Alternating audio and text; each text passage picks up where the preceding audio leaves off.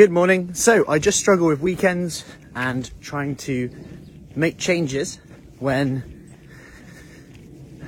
dealing with or trying to enjoy a social life at the same time, and at the same time making good changes with health and fitness habits and eating habits. And I totally get this. This is where a real open mind to nutrition and exercise comes in, rather than that all or nothing, because I know it's cliche and I know I say it all the time, but you will always have social events, meals out, Christmases, Easters, all that stuff.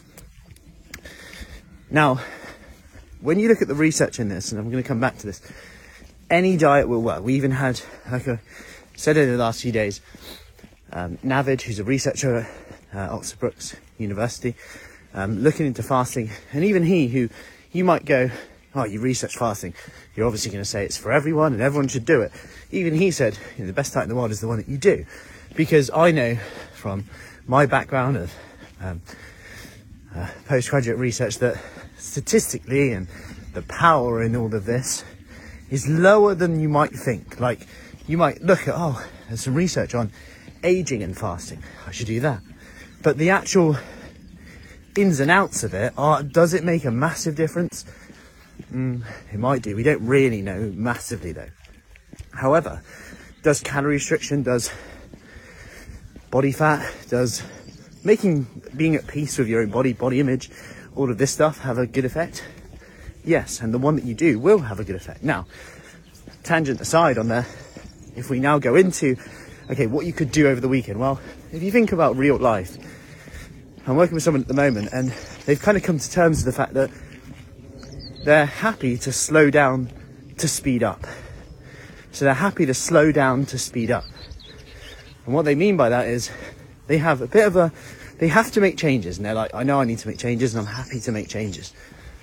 Now, the thing with that is that they can only really make changes during the week because they're not willing, this is the key thing, not willing to change what they do at the weekend. They enjoy it as part of their lifestyle, and that's okay. So during the week, some might see this as a bit of an all or nothing thing. I'm good during the week, rubbish at the weekends. But actually, this fits their lifestyle, and it's done in a way where they plan their expectations. So their expectations are now that during the week I will make some compromises and I will go lower than I normally do. I'll use a bit of fasting on certain days. So just to go into a bit of detail, she won't have breakfast because she's not really bothered about it anyway. She used to just eat it to spike her metabolism. More on that another day. And instead, she has her first meal at lunchtime, but it's planned. Because we realise if it's not planned and she needs to get petrol or something goes on and she's surrounded by cake, biscuits, all that stuff, she's more likely to grab one.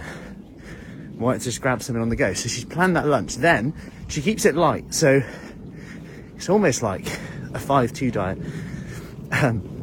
But not as extreme and in reverse. So lots of protein, hand-sized portion of protein, bit of carbs in there, that's okay, and as much veggies as she wants. Or if she's really busy and she doesn't really fancy it, she'll go for more of a protein smoothie type of thing.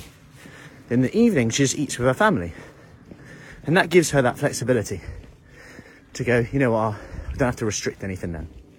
So that just gives you an example there. Then on the weekends, she's actually clawed back calories to enjoy herself and still slowly but surely get the results that she wants.